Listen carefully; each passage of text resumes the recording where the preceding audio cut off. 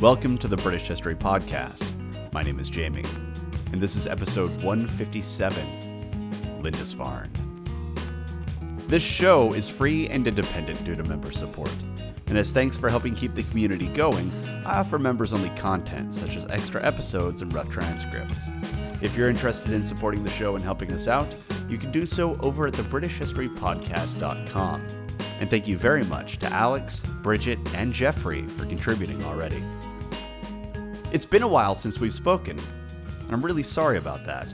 I was moving across the country and back to my beloved Portland, and in the course of the move, everything that could go wrong did.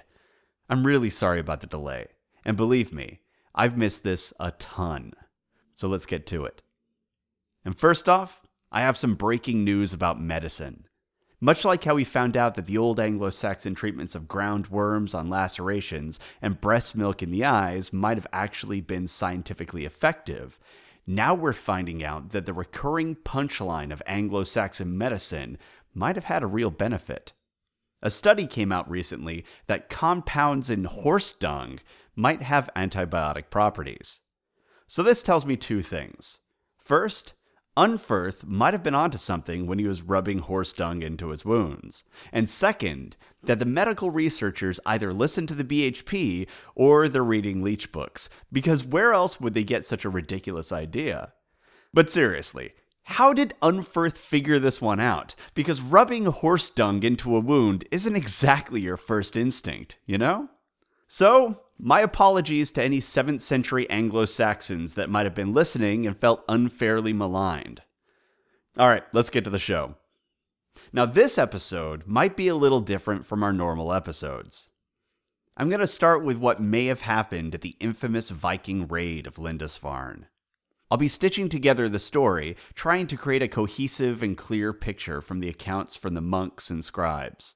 And then afterwards, we'll pick apart those accounts and get into the motivations, potential biases, and all the nitty-gritty parts of history that you've come to expect from the BHP.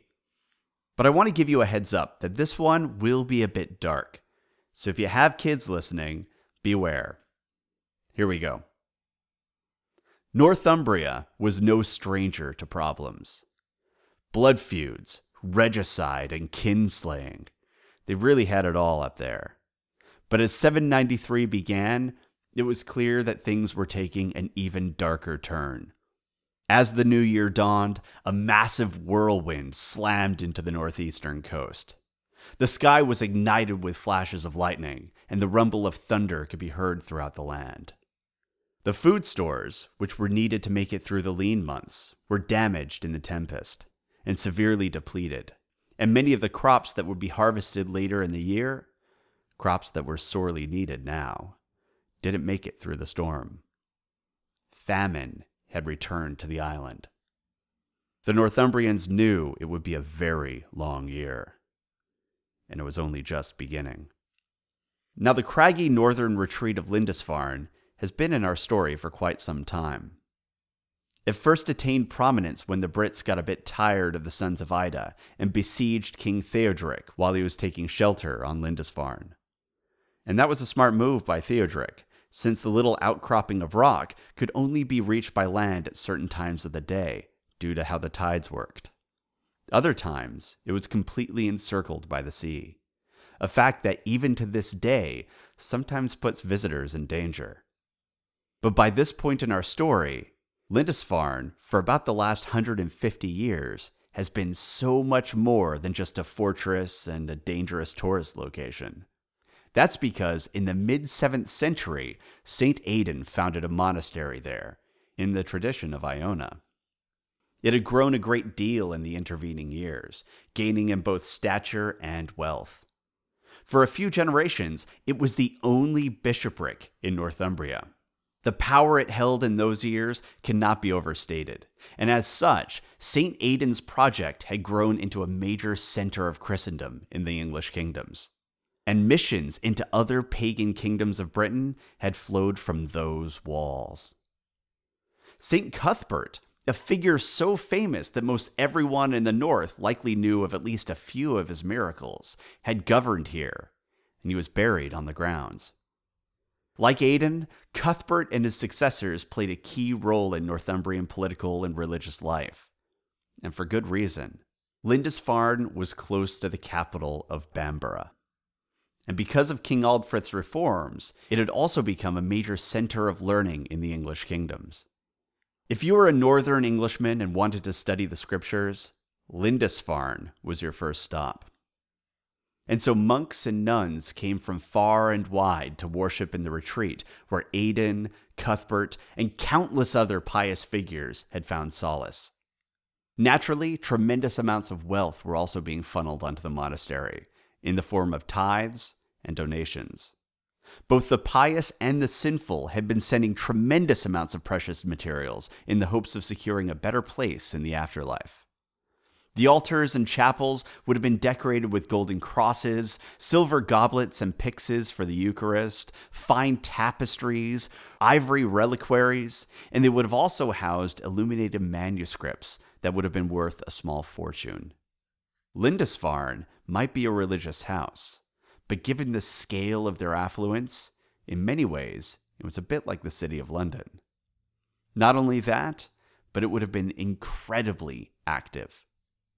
On the grounds of the priory, there were likely monks bent over manuscripts, carefully duplicating the script, illuminating the documents, and likely doodling in the margins.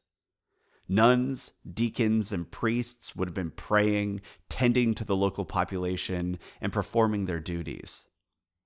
And there would have also been lay people who worked for the monastery, probably tending to the surviving oxen and sheep, and in the late spring of 793, they were also likely trying their best to find a way to make up for the loss of the crops earlier that year. Lindisfarne would have been like many medieval communities in most respects. And that brings us to June. Now, June was into the summer months. However, that doesn't mean it was balmy. Located on an outcropping of rock in the sea of northern England, the monks were no stranger to the cool and blustery weather that came in June. But despite the fact that temperatures probably rarely got over the mid-50s Fahrenheit, it was summer. And that meant that diligent work copying ancient manuscripts could be done outside. This would both alleviate the cost of production, since they wouldn't have to purchase additional candles, and it also meant that the task itself would be much more pleasant.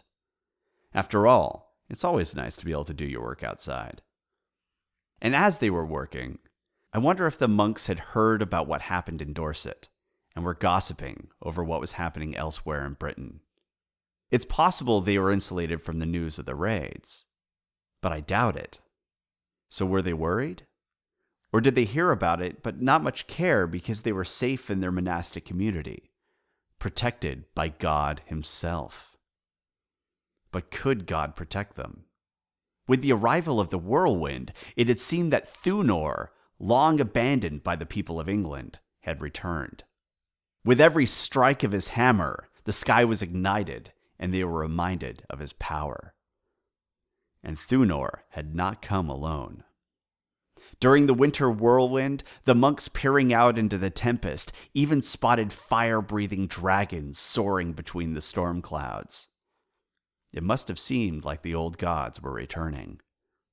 And on June 8th, 793, they did. Along the horizon to the north, a fleet of longboats appeared. The Vikings had come. There were probably no more than 3 ships, carrying about 40 men each. But they wouldn't need more than that. The Norse were probably already familiar with Lindisfarne, either through trade routes or from prior exploration of the coast of Britain. Lindisfarne was an ideal target.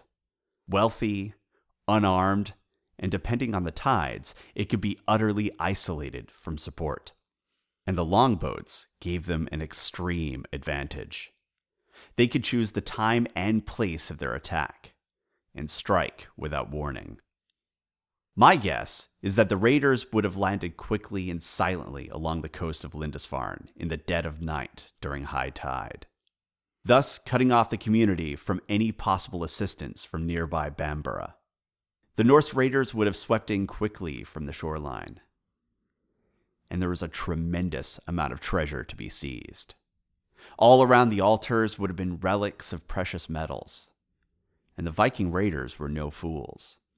They also knew that the English buried treasures with their venerated dead. And so they unearthed the holy graves and stole anything of value that they could find within. But they could not have accomplished this if the local population was left to run free, or even worse, organize a resistance.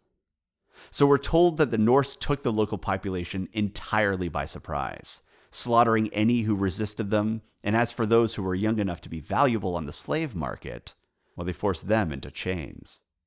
They didn't stop there, however. We're told that the band also forced themselves upon the monks, raping some of them before driving them naked into the sea to drown. We aren't told what they did to the nuns, nor the lay population, but it probably wasn't any better. The monastery was sacked, looted, and the killing was so complete that not even their sheep and oxen were spared.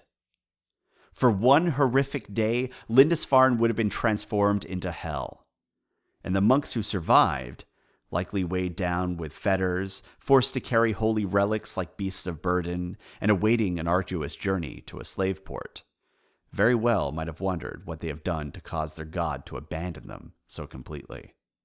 It was an event that reverberated through the English kingdoms. It wasn't just an attack on a monastery, nor was it just an attack on Northumbria. It was an attack on Christendom itself. And it shocked the conscience of the major English writers of the time. Even Alcuin wrote, quote, "Lo, it is nearly 350 years that we and our fathers inhabited this most lovely land, and never before has such a terror appeared in Britain as we have now suffered from a pagan race. Nor was it thought that such an inroad from the sea could be made. Behold the church of St. Cuthbert, spattered with the blood of the priest of God, despoiled of all its ornaments. A place more venerable than all in Britain is given as prey to pagan peoples." End quote. Alcuin was horrified. But the way he writes about it lets you know what was horrifying him. He writes about how this was the biggest terror ever to hit Britain, which is a bit cheeky when you consider what the Anglo-Saxons did to each other, and what the Anglo-Saxons did to the Brits, and what the Romans did to the Brits, and what the Brits did to each other. This island was no stranger to human misery. But what Alcuin was upset about was something very specific. It was the fact that the attack was on a holy site. When Alcuin said that he didn't think an inroad from the sea could be made, he wasn't saying that he didn't know that the Norse could get to Britain. It was known that the voyage from Scandinavia was possible. I mean, Scandinavian traders weren't absent from Britain. Not only that, but there was that whole business between some Scandinavians and the Reeve and Dorset that ended in bloodshed. So the ability to sail that distance was known. What Alcuin thought was impossible was that pagan raiders could make a voyage to pillage a monastery, and that God would allow it. If holy Lindisfarne wasn't safe, nowhere was. God had abandoned even the most pious of the English people. That was the terror that came from the raid of Lindisfarne. Everyone was in danger now. And that fact wasn't lost on Alcuin. At the time of the attack, he was still in England, working on brokering a peace between Offa and Charlemagne. But as soon as he got wind of the attack, he put on his running shoes and headed back across the channel, along with some of his students. And while he maintained correspondence with Kent, Mercia, and Northumbria, it's clear he was quite troubled by the disorder that was afflicting Britain. For Alcuin, this was clearly a reflection of God's wrath. So naturally, the question that followed was, what do we do to anger God, and how do we fix it? Alcuin covers that in a letter to the Bishop of Lindisfarne. Quote, "The calamity of your tribulation saddens me greatly every day, though I am absent. When the pagans desecrated the sanctuaries of God and poured out the blood of saints around the altar, laid waste to the house of our hope, trampled on the bodies of saints in the temples of God like dung in the street, What assurance is there for the churches of Britain if St. Cuthbert, with so great a number of saints, defends not its own? Either this is the beginning of a greater tribulation, or the sins of the inhabitants have it called upon them. Truly, it has not happened by chance, but it is a sign that it was well merited by someone. But now, you who are left, stand manfully, fight bravely, defend the camp of God." End quote. I can tell you as a former Catholic schoolboy that is a classic response. Over 1,000 years later, you can still feel the guilt trip that he was laying down, can't you? He was basically saying, this is either the end times or this is God's wrath because you lot really can't get your house in order. Shape up or it's going to keep happening. He was without a doubt referring to some of the monastic dysfunction that we've talked about in earlier episodes. So for Alcuin, this was a religious matter, plain and simple, which is why there were no discussions of socio-political and economic factors that might have led to increased raids, and no discussion of climate change, and not a word about cultural differences, not even comments about the failure to build enough military defenses. No. This was an angry God. Period. And that's kind of strange, isn't it? God is angry, so he uses unbelievers to slaughter the faithful? How does that work? If there were gods who were responsible for this, wouldn't it make more sense that it was Thunor and friends arriving for some strike back? I mean, it was his followers who were successful, after all. I don't know, I just think it's a bit strange. And speaking of strange, Alcuin also tells us that after the raid of Lindisfarne, the Northumbrians began to adopt Norse hairstyles. Now, obviously, haircuts don't necessarily have religious or political implications, and we don't have any diaries or style magazines to make sense of this. It might just be a coincidence. I mean, beards are popular in Portland right now, but that has nothing to do with ISIS or Al-Qaeda, so it might just be fashion. And there are all sorts of reasons for why the survivors of Viking attacks seem to have been going to their barbers saying, "Give me the pagan." But it is one of those odd facts that makes you wonder what exactly was going on there, you know? Anyway, so that in a nutshell is the story that was circulating following the raid. So let's break it down a bit and see what we trust and what we don't. To start with, we should keep in mind what the target represented to the Norse raiders. This was a time when the faithful, especially the wealthy believers, would donate very large sums. Not only that, but monasteries acted as mini kingdoms within kingdoms. The bishops and other high-ranking clergy would collect taxes and tithes from those living in lands that they controlled. So they were, in many respects, acting a bit like thanes. Consequently, Lindisfarne was a bit like a bank. A bank without any guards. And can you think of a better target for an ambitious group of pirates? So, it makes perfect sense that they would head in that direction. And due to trade routes, contact with other cultures, not to mention the Norse tradition of exploration, it's quite likely that they were aware of the riches of Lindisfarne and how poorly it was defended. And that brings us to what the Anglo-Saxon Chronicle tells us of the event. Quote, "In this year, dire portents appeared over Northumbria, and sorely frightened the people.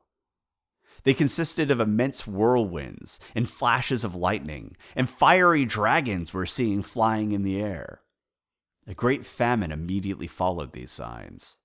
A little after, in the same year, on 8 June, the ravages of heathen men miserably destroyed God's church on Lindisfarne, with plunder and slaughter." End quote.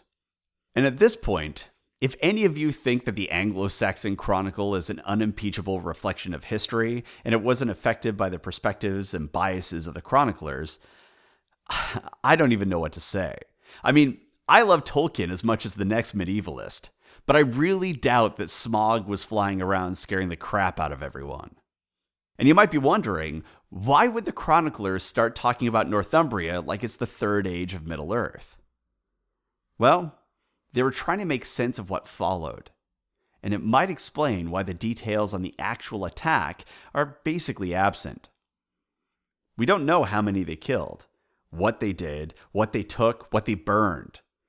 We just hear of, quote, plunder and slaughter, end quote. And yet the scribes decided to include a bunch of color commentary about whirlwinds and dragons. It's odd. But we need to make sure that we don't look at their account as history in the same way it would be if it was modern history. History during this period wasn't history the way we think of it now. It wasn't even the History Channel.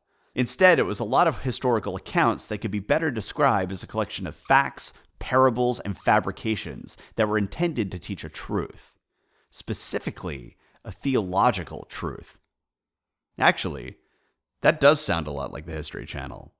Anyway, so the weather, the dragons, the famine, some of it might have happened, and some of it definitely didn't. But all of it was intended to show that God was giving the English people warnings of his anger. And the lesson was that this wasn't a political problem between foreign cultures. This was Old Testament stuff. This was the wages of sin made manifest. But parables and lessons aside, the scribes still had a lot to learn when it came to storytelling. We need details. You gotta show, you can't just tell. And luckily, this isn't the only account that we have. Simeon of Durham, working from a lost version of the Anglo-Saxon Chronicle in his Historia Regum, writes, quote, "In the same year the pagans from the northern regions came with a naval force to Britain, like stinging hornets, and spread on all sides like fearful wolves, robbed, tore, and slaughtered not only beasts of burden, sheep and oxen, but even priests and deacons, and companies of monks and nuns. And they came to the church of Lindisfarne, laid everything to waste with grievous plundering, trampled the holy places with polluted steps, dug up the altars and seized the treasures of the holy church. They killed some of the brothers, took some away with them in fetters. Many they drove out, naked and loaded with insults. Some they drowned in the sea." End quote. That paints a much clearer picture. We don't know how many they were, how many boats were part of their fleet, and how many they killed. But we are told how they robbed, sacked, and slaughtered their way through the monastery. He gives us a taste of the full horror that the English felt in reaction to this attack. And the phrase that stands out most to me is how the monks were, quote, naked and loaded with insults, end quote, before being drowned in the sea. What Simeon is telling us is that, in addition to enslaving some of the monks, they raped others and drowned them. Now, how much of that is hyperbolic is impossible to know. But the truth of it is that this wasn't outside of the realm of possibility. After all, Viking raiders were no pussycats. Sure, a lot of the records that we have of these attacks came from English sources, so they certainly have a lot of bias in play, and their fears of the Viking raids probably had a hell of an influence upon what they're writing down. But even when we read stuff from the Norse perspective, like when we look at their skaldic poetry, we see a reflection of a warrior culture that didn't shy away from violence. For example, Egil Skallagrimsson wrote a praise poem for Eric Bloodaxe, where he said, quote, "The destroyer of the Scots fed the wolves. He trod on the eagle's meal," end quote. He's talking about corpses there. And then he continues, "The battle cranes flew over the rows of the slain. The beaks of the birds of prey were not free from blood. The wolf tore wounds, and waves of blood surged against the raven's beaks," end quote. That's not exactly the sort of poetry to come out of a culture that's peaceful and just has a bad PR manager. The raiders were killers. You don't get the name Eric Bloodaxe because you give the best bear hugs. So while there certainly were biases in play, the English weren't inventing this stuff either. In later accounts of Viking raids, we get even more detail about how brutal they could be. For example, we're told that in the sack of Nantes in Francia, they broke down the doors of the cathedral, and according to Brother Indra, who witnessed it, they butchered the priests and all their flock, except those that they enslaved. And then they plundered and destroyed all they could get their hands on. Now, to be clear, this wasn't the same raid as Lindisfarne, but rather I'm just trying to give you a more fleshed out sense of what these sort of attacks might have been like. And actually, the raid at Nantes had a lasting impact on the traumatized monk who managed to escape and survive. When he later wrote about the event, he said, quote, "Who can disentangle all the pain and loss of that day? What can hold back his tears when explaining what happened, when children hanging at their mother's breasts got blood instead of milk? When the blood of my saintly brothers, shed by hostile swords, drenched the floor of the temple? When the sacred altars were besmeared with the blood of the innocents?" End quote. In that particular raid, the destruction was so complete that they never even rebuilt the monastery. They just left. Now, as far as Lindisfarne goes, modern scholars believe that the monks, blood-spattered or not, were back in the monastery within a matter of months. So, unlike what happened in Nantes, the monks quickly got back to work, which could suggest that it wasn't as bad as what happened in Nantes. Though honestly, there are all sorts of reasons for why one monastery might be abandoned while another would be rebuilt, so it is hard to say. But what I'm getting at is that while the English scribes might have cause to embellish, when we look at other Viking raids that occurred during this period, atrocities that shock the conscience were not out of the question. So it very well might have happened the way they said it did. And Alcuin's response to this attack is completely in keeping with the times. Looking to the heavens for an explanation of this horrific event makes perfect sense for the culture that they were living in. The only explanation for why an omnipotent, omniscient, and omnipresent God would allow something like this to happen is because he was chastising an unworthy people. The English needed to appease God. All right, if you have any questions, comments, or concerns, you can reach me at thebritishhistorypodcast@gmail.com, and you can also find links to all of our social groups, and we've got quite a lot. We've got Tumblr, Facebook, Twitter, we've got it all. And you can find links to all of them at thebritishhistorypodcast.com. All right, thanks for listening.